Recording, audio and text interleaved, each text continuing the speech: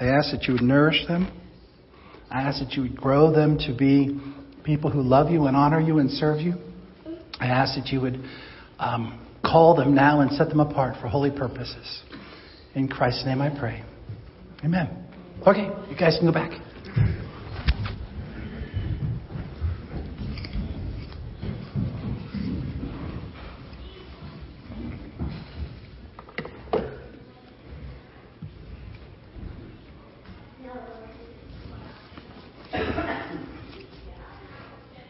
Okay, Craig, the sermon slides are running, so please go ahead and follow along with me as I call out for the next one and the next one and the next one. Bear with me, guys.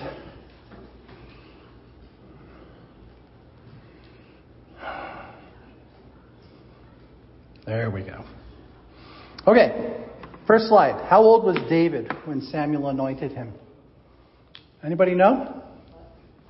How old was David when Samuel anointed him? I just told you. You heard me say to the kids. Between 11 and 15. Some age between 10 and 15. The Bible does not clearly tell us what age he was, but some of the clues, if we spoke Hebrew or Greek, we could look at some of the words that have been translated into English. And the word that was used when they said he's just a boy was for like an adolescent or pre-adolescent age person. Okay? So David was 10, 11, 12, 13, 14, 15. We're not quite sure.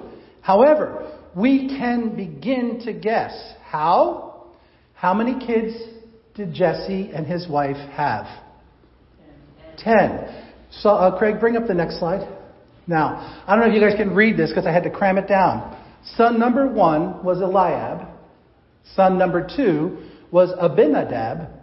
Son number 3 was Shaman or Shimei.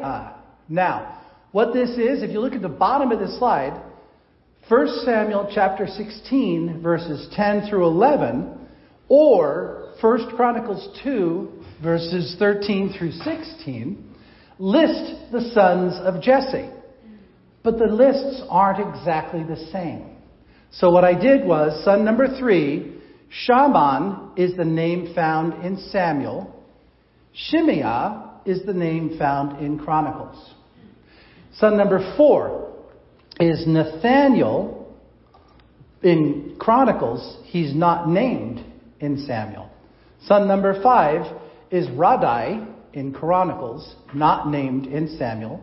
Son number 6, Ozem, in Chronicles, not named in Samuel. And this is the interesting thing. Son number 7 in Chronicles is David. Son number 7 in Samuel is an unnamed son. And then David in Samuel is the 8th son. So we don't know. We can't go back and find out. It's impossible. So either Jesse and his wife had 9 kids, or they had 10 kids. Depends on which person that you're reading. Bottom line is, the youngest child of the boys was David. He was either number 7 or number 8. Now, we can look at this list and understand a little bit more about what age David was. See where it says in the middle of the screen, 20 years of age. Why is that significant? I'll show you. Bring up the next slide, Craig. It should be Numbers chapter 1, verses 1 through 3. The Lord spoke to Moses in the wilderness of Sinai in the tent of meeting on the first day of the second month in the second year after they had come out of the land of Egypt. And the Lord said to Moses, take a census of all the congregation of the people of Israel. Do it by clans, then by the fathers' houses, according to the number of names, every male, head by head, from 20 years old and upward, all in Israel who are able to go to war. You and Aaron shall list them company by company. So what God was instructing Moses and Aaron to do was to get a head count of how many able-bodied men they had available for war. And the bottom age was 20. So you couldn't go to war unless you were 20. Now bring up the next slide, which is actually repeated the one we just looked at. That 20 years of age, if you go to 1 Samuel chapter 17, which we're going to look at next week, you're going to see that the eldest 3 boys of Jesse's family went to war. That means of all the boys, whether there was 7 or 8, only 3 were 20 years of age or older. Okay? Now, if there were, let's say there were 4 sons between Shimei or Shaman and David, so 4, that would mean even if they were born every single possible chance that there could be a child born, okay? Shaman or Shimei is 20 years old. That means Nathaniel would be 19. Radai would be 18. Ozem would be 17. And David would either be 16 or 15, depending on where he falls, if there's 7 boys or 8 boys. So the oldest David could possibly be at the time of his anointing was 16. The likelihood is he was actually younger. He was probably closer to 11 or 12. 12 years of age was where a boy enters into his own, if you will, in the community. So it's likely he was 12 or 13. However, he's already got some years under him as a shepherd. So now it's probable that he's probably maybe 13 or 14. We just can't figure it out any closer than that. But sometime between probably 10 to 15, but more likely 12, 13, 14, somewhere in that area. Now, that's David and his age. Let's go to the next slide. Sorry. Go to the next slide. I forgot about that. David's skills. Let's look at his skill set. What did he bring to the table as a potential king? Well, if we look at what we have available to us in the Bible, David was a shepherd, which led to being a warrior. I mean, he's never been a warrior per se, because he couldn't go to war because he wasn't 20. However, he's already got skills. Okay? If you go, if you look at what's the next slide, Craig? Nope, go back to the red one. There we go. As we already looked at, 1 Samuel 16:11, Samuel said to Jesse, "Are all your sons here? There remains one that's in the sheepfold. He's keeping the sheep." And then they said, "Send for him, blah, blah, blah. We're not going to sit down to eat until he comes." David was a trained shepherd, okay? He was allowed to be alone with the sheep. He didn't have somebody overseeing him. He was fully trained as a shepherd. What does that mean? Well, if you go to 1 Samuel chapter 17, verses 34 and 35, David says to King Saul, "I used to keep sheep for my dad. And whenever a lion came or a bear came and took a lamb from the flock, I just went to him and struck him and got the animal, the baby. And if he rose up against me, I caught him by his beard and I struck him and killed him. Your servant has struck down both lions and bears. This uncircumcised Philistine will be like one of them. He's defiled the armies of the living God." Take note of the confidence. When David tells King Saul that he can kill Goliath, the verse immediately after the verses I just read you, this is what David said: "The Lord who delivered me from the paw of the lion and the paw of the bear will deliver me from the hand of this Philistine."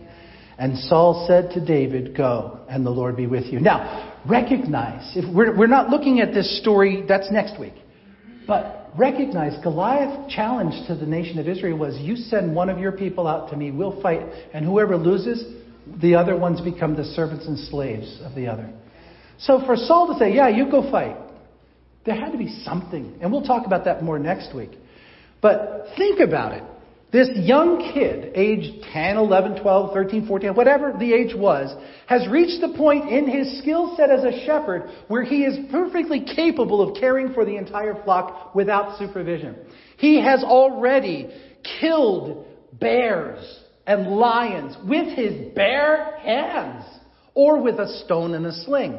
Oh, a stone and a sling. Think about this. David, out in the fields watching sheep eat grass.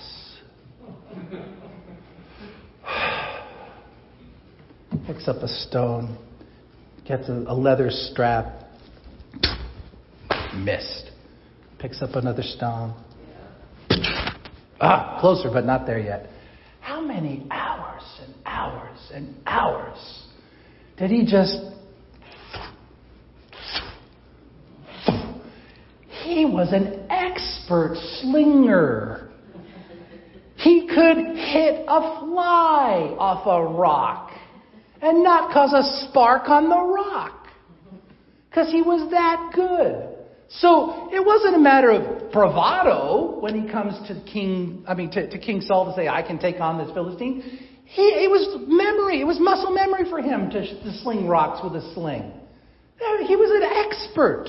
He would have gotten a gold medal at the Olympics had there been a rock slinging contest. However, again and again and again and again, we have to remember, David never put his trust in the sling. His trust clearly is in the God who will give him victory. Now, the other skill set. Bring up the next slide. Musician and poet. I'm going to read to us some scriptures, but before we get there, I want you to think about this. We know David as a poet. Did you understand or know that David wrote the Psalms? There are 150 Psalms in the Bible. How many of them did David write? You know? 75. Now, David was a musician. Psalms are songs. They're poems set to music. David, in his hours of tedium out in the field, not only did he sling rocks, but he also taught himself to play what's called a kinnor. Bring up the next slide, please. Okay, where am I at in the slide? Something's wrong. Next slide. Next slide. I don't know what happened. Next slide. Next slide. Where's the one with the yellow that has the guy holding the harp? The video game? No, I don't want the video. No. Turn that off, please. There's a yellow slide with a man and a woman holding a harp. No, you come up. Okay. Never mind. A kinnor is a handheld harp. Okay? You'll see a video of it in just a second. In the Bible, the Hebrew word is kinnor. In English, it's been translated lyre, sometimes harp. It is a musical instrument, a stringed musical instrument. It has these arms that come up from a sound box. There's a cross piece. The strings are usually made out of gut, and they are stretched. It's not by the thickness of the string, but by the tightness of the string that determines the tone. And there's also a bridge down on the sound box. You can pluck the kinnor like a harp. You can also use what's called a plinkard, I think is what it's called, and that's like a pick, like a guitar pick. You'll see in the video the guy uses like a stick. It's all the same. And this is I forgot. This word kinnor comes from the Hebrew root word that means twang. Craig, just forget about the slides. Don't worry about it. Just don't show the video yet, because I want that in a minute. Okay. The kinnor, the harp, the lyre, is in the Bible. It is one of the one of the oldest instruments mentioned in the Bible. It is found in the book of Genesis, chapter 4, verse 21. Jubal, who was the grandson of Adam, a son of Cain, was known as the father of all those who played the kinnor. So Jubal, Genesis chapter 4, is mentioned as being one who plays the lyre or the kinnor. Now, the kinnor had anywhere from 3 to 12 strings in history. So scholars are struggling. Why? Does it make any difference? Well, and it's a plectrum. That's what it's called, a plectrum, the little plucking thing. One of the things that archaeologists have discovered when they have done digs is they have found coins that were minted from the era that have a kinnor on them, and they showed strings and they showed the shape, but it wasn't 10 strings as it says in the Bible. And so they were trying to figure it out. And like I said, a kinnor is a type of harp or a type of lyre, and they're all through Mesopotamia. But kinnor is specifically a Jewish instrument, a Hebrew instrument.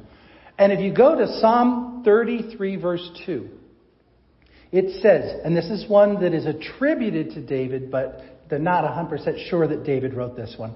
He says, "Give thanks to the Lord with the lyre, make melody to him with the harp of 10 strings."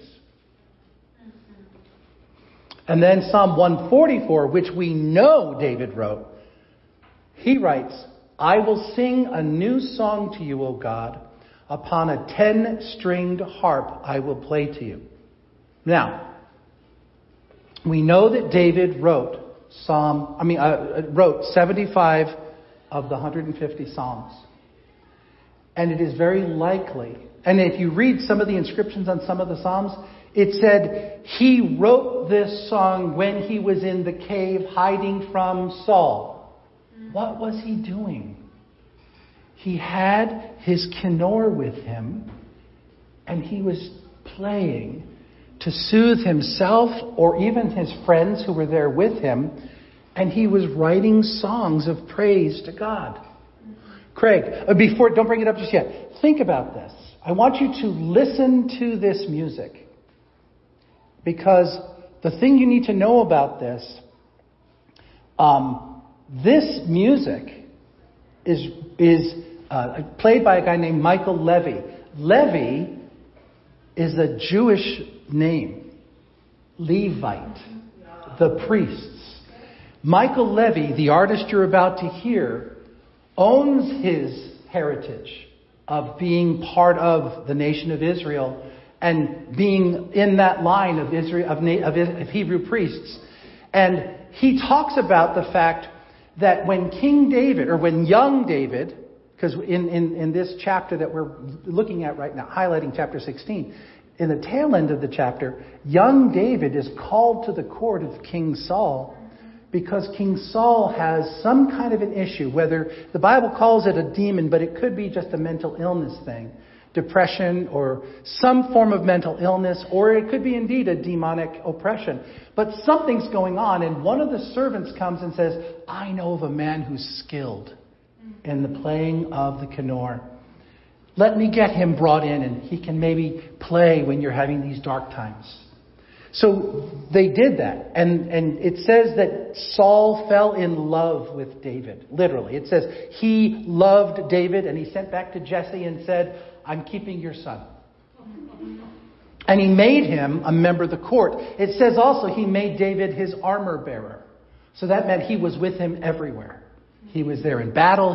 But his main reason for being there was because what he could do by playing this musical instrument.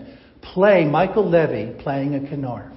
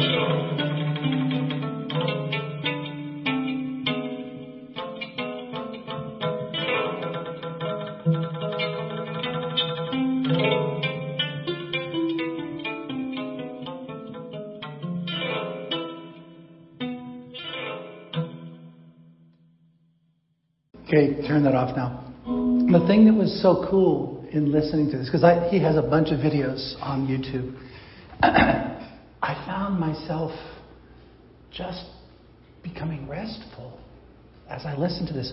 What you don't know, because I didn't tell you yet, the song he's playing is based on ancient traditional Jewish music.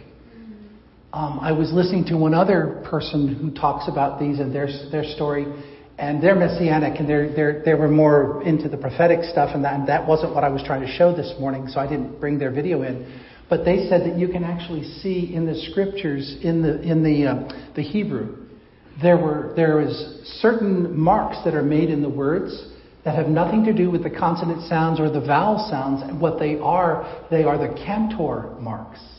They are the marks that show the cantor high or lower pitch as they're singing the song. And so they've used those cantor marks to create or recreate what they think these psalm songs might have sounded like.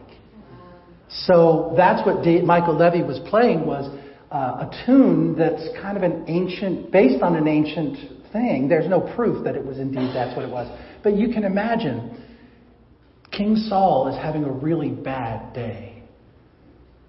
And David is called into the court. And he just sits down and begins to do that. And everyone else is just quiet. And the peace of God comes in. Because David is an anointed man. He has the Spirit of God on him. Remember, which I didn't bring it out when I was telling the kids, but if you go back and read about the anointing of David, it said the Holy Spirit of God came and fell on David and filled him from that day forward. So David is an anointed young man who carries the presence of God with him. And God is he's positioning him. He gave him a skill set of being a warrior long before he could ever get onto the battlefield. He gave him skill that would allow him to have access to the highest levels of government. And he just brought the presence of God with him. Now, that's the last thing I want us to look at, is the fact that David is a godly person. In 1 Samuel chapter 13, Samuel and Saul have a confrontation. And we've already looked at this a few weeks ago. Samuel said to Saul, "You have done foolishly. You've not kept the command of the Lord your God for which he commanded you. For then the Lord would have established your kingdom over Israel. But now your kingdom will not continue. The Lord has sought out a man after his own heart. And the Lord has commanded him to be prince over his people, because you have not kept the word that the Lord commanded." So see, God had already told Saul, "You're out. Your heart has been weighed and found wanting. I have allocated another person who's going to be taking over for you." Then if you go to 1 Kings chapter 15, verse 5, It says, David did what was right in the eyes of the Lord and did not turn aside from anything that God commanded him all the days of his life, except in the matter of Uriah the Hittite. The biblical text indicates the strength of David's leadership, but it indicates that his leadership is because of his obedience to God, not any of his physical skill, not any of his attributes. David was a man after God's own heart. And all of this brought me to this question.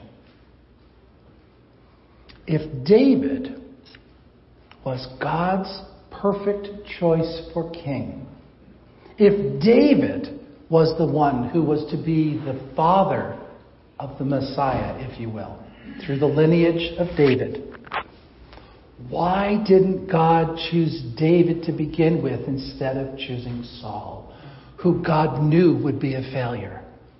Because if you look at the anointing of Saul, go back and look at that, God is the one that identified to Samuel who he had chosen to be anointed king. And it's the same now.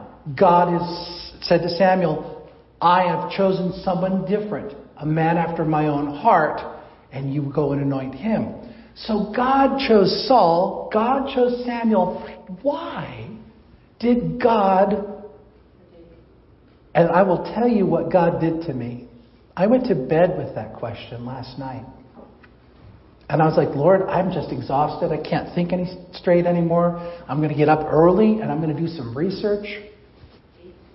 And God pointed me to a timeline on the internet. It was actually a peer-reviewed article that had been published in a journal. And I was like, oh! And it pointed me to bring up 13. It'll be Acts 13:21. Yeah, that's it. Take pictures of that one. Acts 13:21. This is what it said. Then they asked for a king, and God gave them Saul, the son of Kish, a man of the tribe of Benjamin. For 40 years he served as king. And when God had removed him, he raised up David to be their king, of whom he testified and said, I have found in David, the son of Jesse, a man after my own heart, who will do all my will. So Saul was anointed and served as king for 40 years. 2 Samuel chapter 5, verse 4 and 5 says, David was 30 years old when he began to reign. And he reigned for 40 years. At Hebron, he reigned over Judah for 7 years and 6 months. And then at Jerusalem, he reigned over all of Israel and Judah for 33 years. And we'll read more about that later. But hear what it said. David was 30 years old when he became king. That was when Saul died. Saul reigned for 40 years. How old was David when he was anointed? 15, 14, 12. But David was 30 years old when Saul hit 40 years service as king. David wasn't born when God chose Saul to be king. Why did God not wait until David was ready for 40 years? Because the stupid Israelites, they demanded a king. And Samuel, if you remember, Samuel and God had a discussion about this, and God said, don't worry about it, Samuel. They're not rejecting you, they're rejecting me. And I'll go ahead and let them have a king. I'm going to show them how stupid they're being. I'll let them walk in their stupidity for a while. And eventually I'll bring up the guy that I've already chosen. See, there's this idea or this thing that we talk about, and it's hard to walk it at times. There's God's perfect will, and there's God's permissive will. And sometimes permissive is just because God is tired of you whining, fussing, and complaining. He's like, it's not going to hurt anything, go for it. It's not what I had planned, but just go. Just go. Eventually, God's going to get what He wants done anyway, no matter what. But sometimes we are just stupid. Sometimes we need to be slapped upside the head and told, wake up and smell the coffee. You are pushing something that is not the perfect will of God. And why wouldn't you want the perfect will of God? Now, I also know of people, I've had them in my own ministry, who were stymied and frozen in their fear of not walking in the perfect will of God. Therefore, they would not make any decisions at all. And so there's both sides of it. Trying to find the perfect will of God. It's either I'm not doing anything because I'm afraid I'm not going to get the perfect will of God, or I want my own, I want my own, I want my own. And we've got to find a balance. And the balance is, bring up the devotional slide. This has been in front of you all morning. You want to be a person after God's own heart? Be a radical beholder of your Lord. It's not how good you are, how holy you are, how many times you read the Bible in a day, how many times you pray. It's where is your focus? If you keep your eyes on Christ, keep your eyes on God, keep your thoughts, be ever aware. Paul tells us in his epistles, he said, pray without ceasing. Well, what is prayer without ceasing? Talking to God daily, throughout your day. Being aware of God in your life throughout your day. You want to be a person after God's own heart. That's how you do it. You keep yourself focused on God. You continually say, God, let your perfect will be done. You continually say, God, not my will, but thine. You continually say, God, I surrender all to you. Now, it's not easy. There are times when life is hard and you don't like the path you're walking right now. But guess what? For whatever reason, God has allowed it. Because God sees the end from the beginning and knows the path is leading you to where God needs you to be. And it may be that what you're going through is for somebody else's benefit. Isn't that horrible? Look at Corrie ten Boom. The woman who lost absolutely everything. But was, as a result, millions got saved. Because of her testimony? Yeah. I wouldn't wish that on any human being, to be put in a concentration camp and to suffer like she did for the years that she did. But look what God did through it. Right.